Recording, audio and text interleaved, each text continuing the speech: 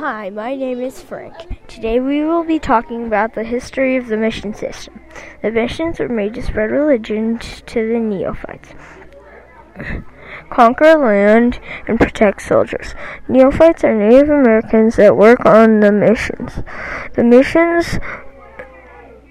missionaries Junipero Serra and Gaspar de Portola started the first mission in California, San Diego de Alta. Father Junipero Serra was the founder of the first 7 missions when Spain left California. They expected the neophytes to continue the mission system. They, of course, did not continue the mission system. That is why there is only 21 missions in California today.